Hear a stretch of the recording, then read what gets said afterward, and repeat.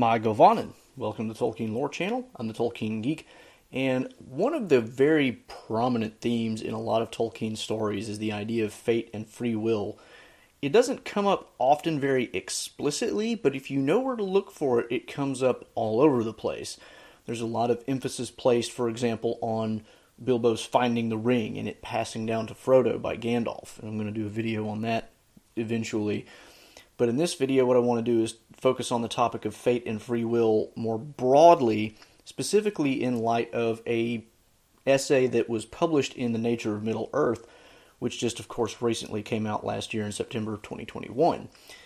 And this particular piece adds a really interesting look into how Tolkien was thinking about this topic, and we'll get to how that may be kind of strange in certain contexts. But first I want to lay the groundwork with what we could kind of divine from his works that were published prior to The Nature of Middle-earth and get a look at what those gave us in terms of how he might have been thinking about it. So one of the clearest ideas of fate and free will that we get in any of his main writings, The Silmarillion, The Hobbit, and The Lord of the Rings, comes from the Silmarillion, and specifically the Ainulindale, which is the music of the Ainur, which is the very beginning of the whole work, and is really the creation story for what we know of as Middle-earth, or Arda, more broadly. And in the story of the Ainulindale, Eru, the god figure, creates the Ainur, who are the holy ones, which are basically kind of like equivalent to angels in some sense, and when he creates them, he starts teaching them music, and each of them sing individually, and eventually he has them all sing starting in small groups, but bigger and bigger groups, and then he propounds a theme to them that he wants them all to sing in unison. And this is how we get to the creation of the world, because when they sing before him, at the end of the song, which Morgoth, or Melkor, the devil figure in the Silmarillion, kind of screws up, in the middle. At the end of it, he basically says, so the theme that you've been playing, I'm going to show you what you were singing, and gives them a visual image of what they, were singing, and it's like a movie version, sort of the world and its history.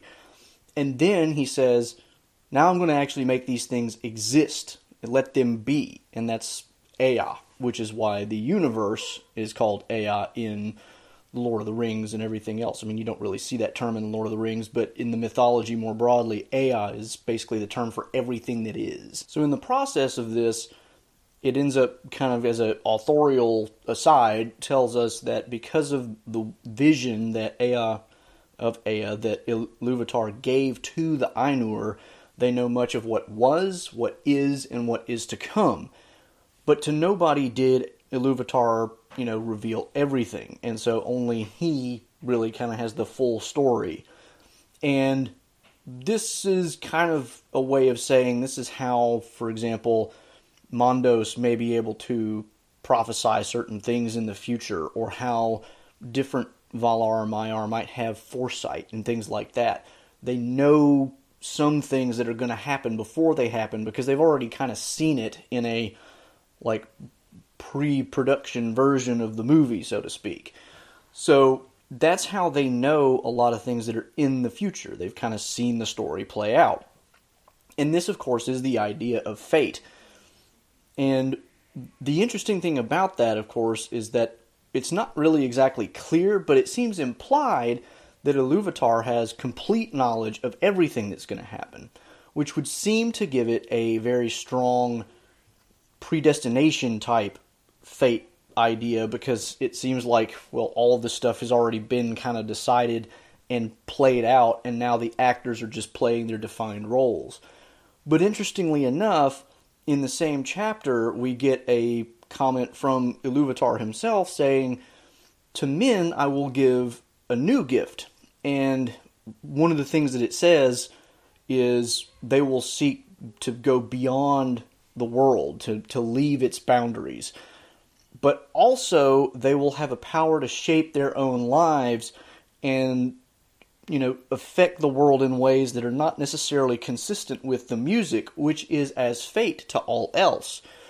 So you get the idea that while, yes, there is a story that's going to play out, and you have Iluvatar who seems to know everything that's going to happen, on the other hand, men are able to do things that are maybe a little bit outside the bounds of what's already kind of predetermined, or there's space between the predetermined things that men can affect in ways that elves or Valar or Maiar can't. This idea, however, is also somewhat hedged by the fact that in the process of the music itself, or at the very end, Iluvatar kind of calls out Melkor saying, you know, you tried to mess up the music by just pridefully doing your own thing, but I'm going to show you that nobody can alter the music in my despite, and everything that you did is just going to end up flowing back into what I wanted it to be and redound to the glory of the whole.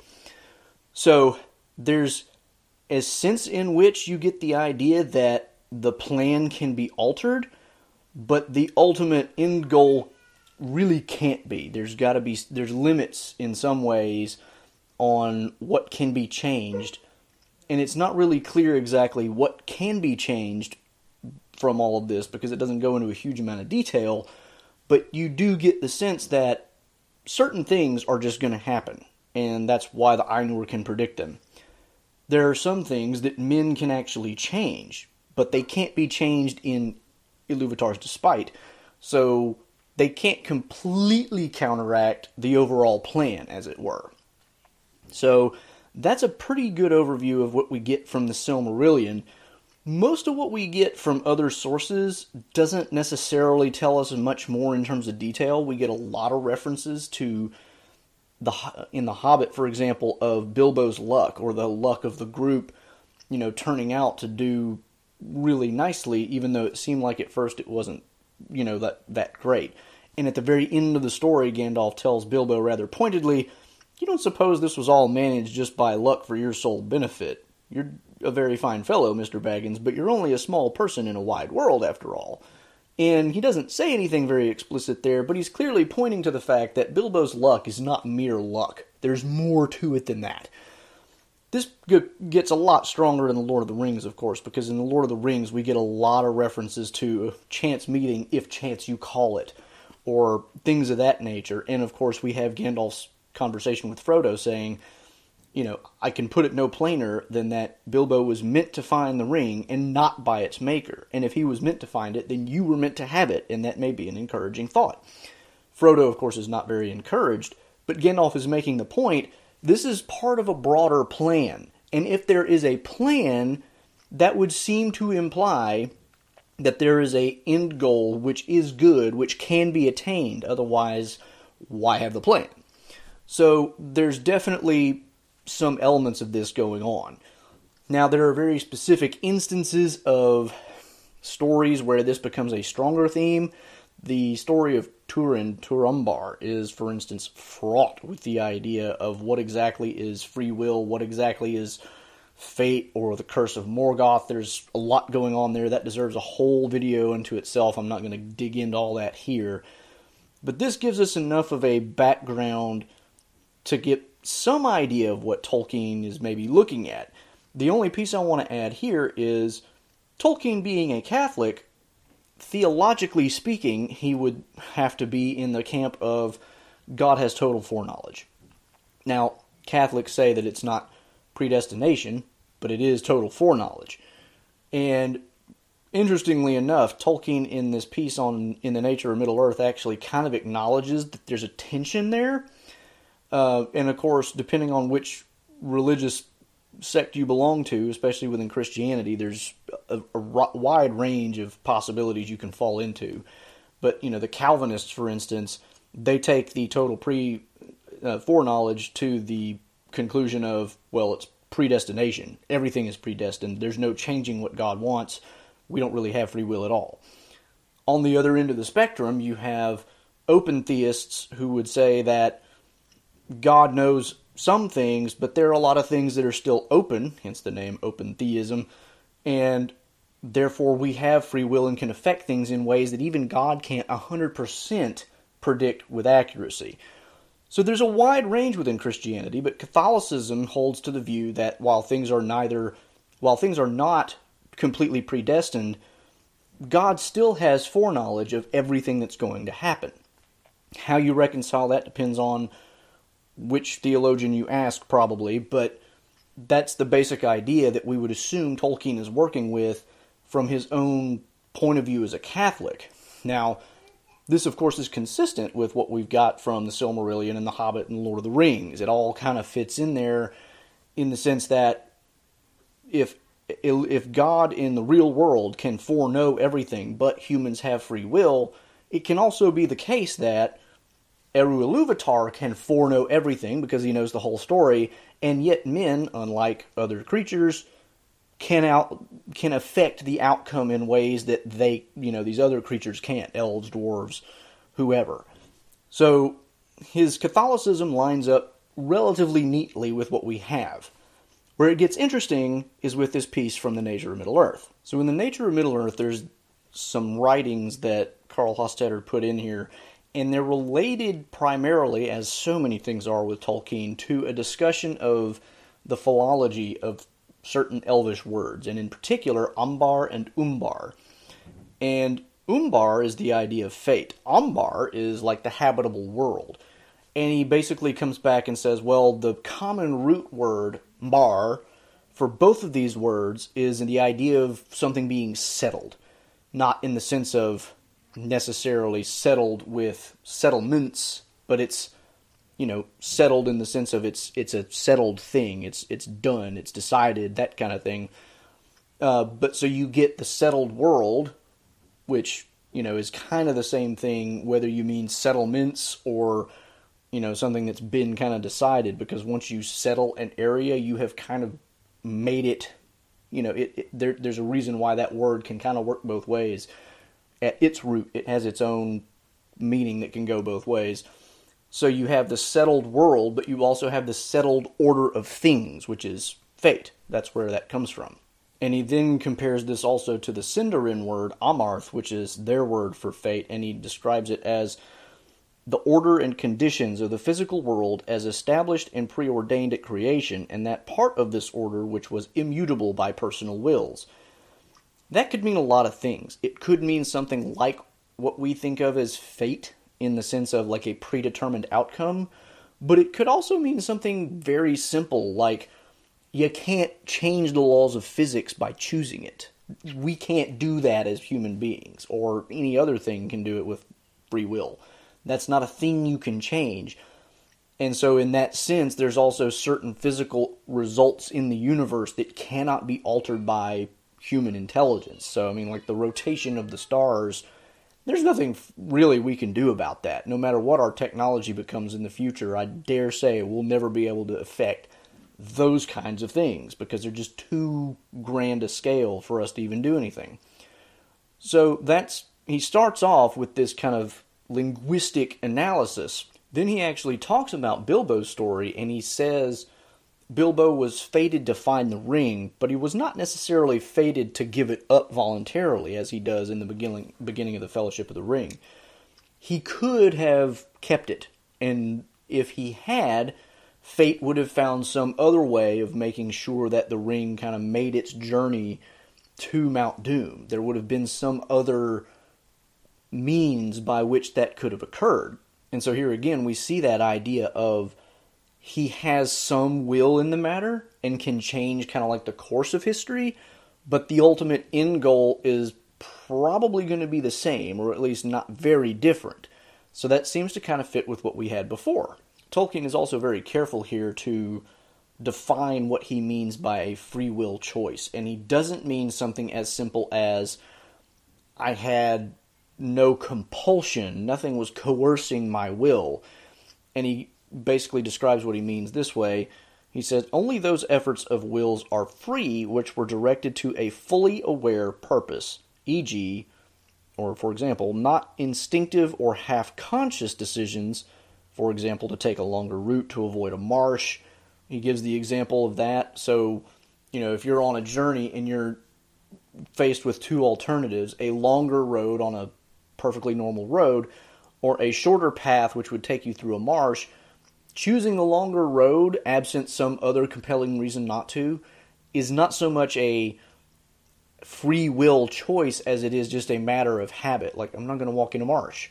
It's kind of decided for me, in a sense, by my pre-existing preferences, goals, whatever they are. He also notes that fate does not include predetermined characteristics of individual actors. So, for example, your personality, things that you feel really strongly about or have values about, or that sort of thing.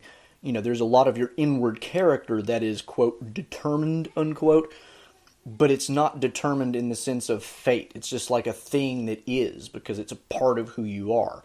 That's not what fate is. What fate is really is what he calls the chances, quote unquote, of the world. So broader events that occur that aren't really just individual to a person, but are, confluence of multiple things going on. Then he really starts getting into the idea of the fate and free will dichotomy in this issue, and he mentions that the problem of free will and foreknowledge of Eru was not resolved by the Eldar.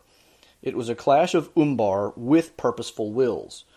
And he says that the elves, in thinking about this, though they never resolved it, he says they thought about this question, and they said that the best analogy, though still not perfect, is with an author who authors a tale, and here you got to know he's thinking of himself, because he says many authors have found that in the process of writing a story, things may come about which were not preconceived by the author. It wasn't planned that way. And of course, we know from his own writings, many of these things happened in his own writing of The Lord of the Rings. For example, Faramir, he specifically says, I didn't think of him, I didn't even want him, but here he came walking out of the forest of Ithilien.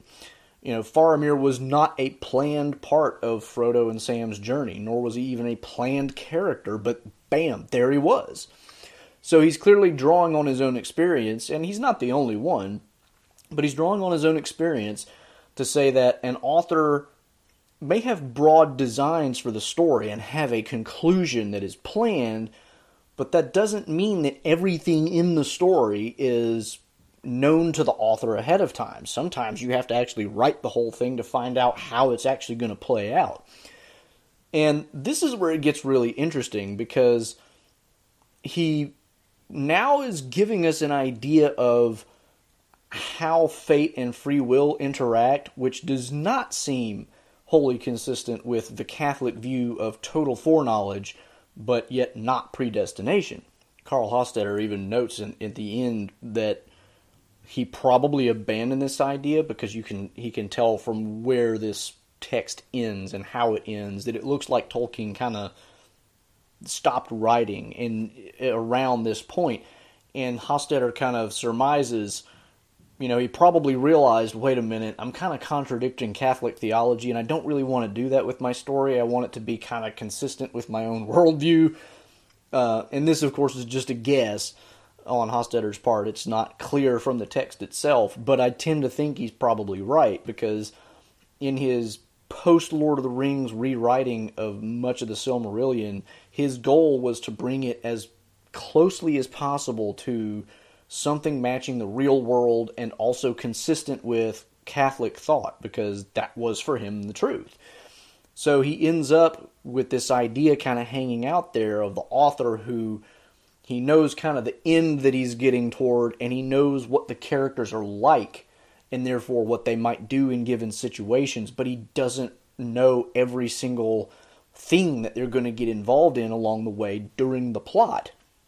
And so now again, we have to remember that he specifically says that elves say this is just the best analogy we can come up with, not a perfect analogy. So, in what way is that analogy not perfect? It's, he doesn't really explain. But what I find most interesting about this whole thing is Tolkien trying to reason out what the interaction of fate and free will looks like, leads him actually to a view which is not really consistent with the theology of his own faith. It's really fascinating to see that at work, and of course he also kind of pulls the sleight of hand of saying the Eldar never resolved this, this tension of the idea of fate and free will. They never, gave us a straight answer to that, which, it might be Tolkien's way of saying there's not really an easy answer for this question. I mean, maybe that's what he's trying to get at. Maybe he's trying to say that the elves just hadn't got there yet, but that he thought there was a good answer. I don't know, but I just find it really fascinating that Tolkien, who by any account was a deeply thoughtful person, doesn't even come up with a really strong resolution of this issue in his own musings through the process of trying to define how fate and free will interact. So I find that fascinating on a number of levels. But just in terms of the story, it's fascinating just because we now have some idea of what he might have gone down the road of saying had he not kind of checked himself and probably thought, wait, this doesn't really work with Catholic thought. I can't go there. But it's interesting too how it kind of works with what was already in the Silmarillion and the Hobbit. And I shouldn't say already in the Silmarillion, because obviously that was not published prior to his death. And who knows exactly how he might have rewritten the Ainulindale had he had time to just completely finalize it. We can't really know that. But, in either event, the wording of the Ainulindale is kind of consistent with both. You could read it in terms of being consistent with the Catholic view, but you could also read it in terms of being consistent with his view not his view, I shouldn't say that, his expression in this Nature of Middle-earth piece. So there's a really interesting tension within Tolkien's own writing, mirroring the tension between fate and free will. And so it's kind of interesting to see that working out, because he's trying to resolve the issue that is latent in his own stories, and in so doing creates just more tension, which apparently never gets fully resolved, because there's no other writing where he just specifically addresses this issue, at least that I know of, and comes down and says, this is the answer. So that's kind of the broad issue of fate and free will as shown in his stories and in this piece in The Nature of Middle-earth, which is titled Fate and Free Will. And that's pretty much what I wanted to cover here. Like I said, I'm probably going to do some additional videos in the future, particularly on Bilbo and Frodo's story and on Turin's story, and there may be some others I might try to do, but those are the ones that are really strong in terms of the fate and free will themes. So look forward to those in the future. Not sure when I'm going to do those. I'm probably not going to do them straight after this one, but they are, in the plan. So, speaking of plans, and that's another one, I don't know exactly how those are going to turn out, but the end goal of having a video is there. So, that's the fate part of it. The free will and chances of the world, we'll see how all that turns out. At any rate, hope you enjoyed the video. If you did, please give it a thumbs up and share it around. Share your comments below about what you think about these issues and how you think maybe Tolkien might have resolved this if he had had time and really just done it, sat down and gone through all the thought process if he had had the time. And you can also, of course, subscribe to the channel if you want to catch more of this content. Don't forget to hit that bell icon so you catch everything. You can follow me on Twitter at JRRTLore and catch some occasional Tolkien-related trivia questions. And I'm also on Rumble, Odyssey, and have podcast versions of these as well. Until the next time, I'm the Tolkien Geek, signing out for the Tolkien Lore channel. Namaste.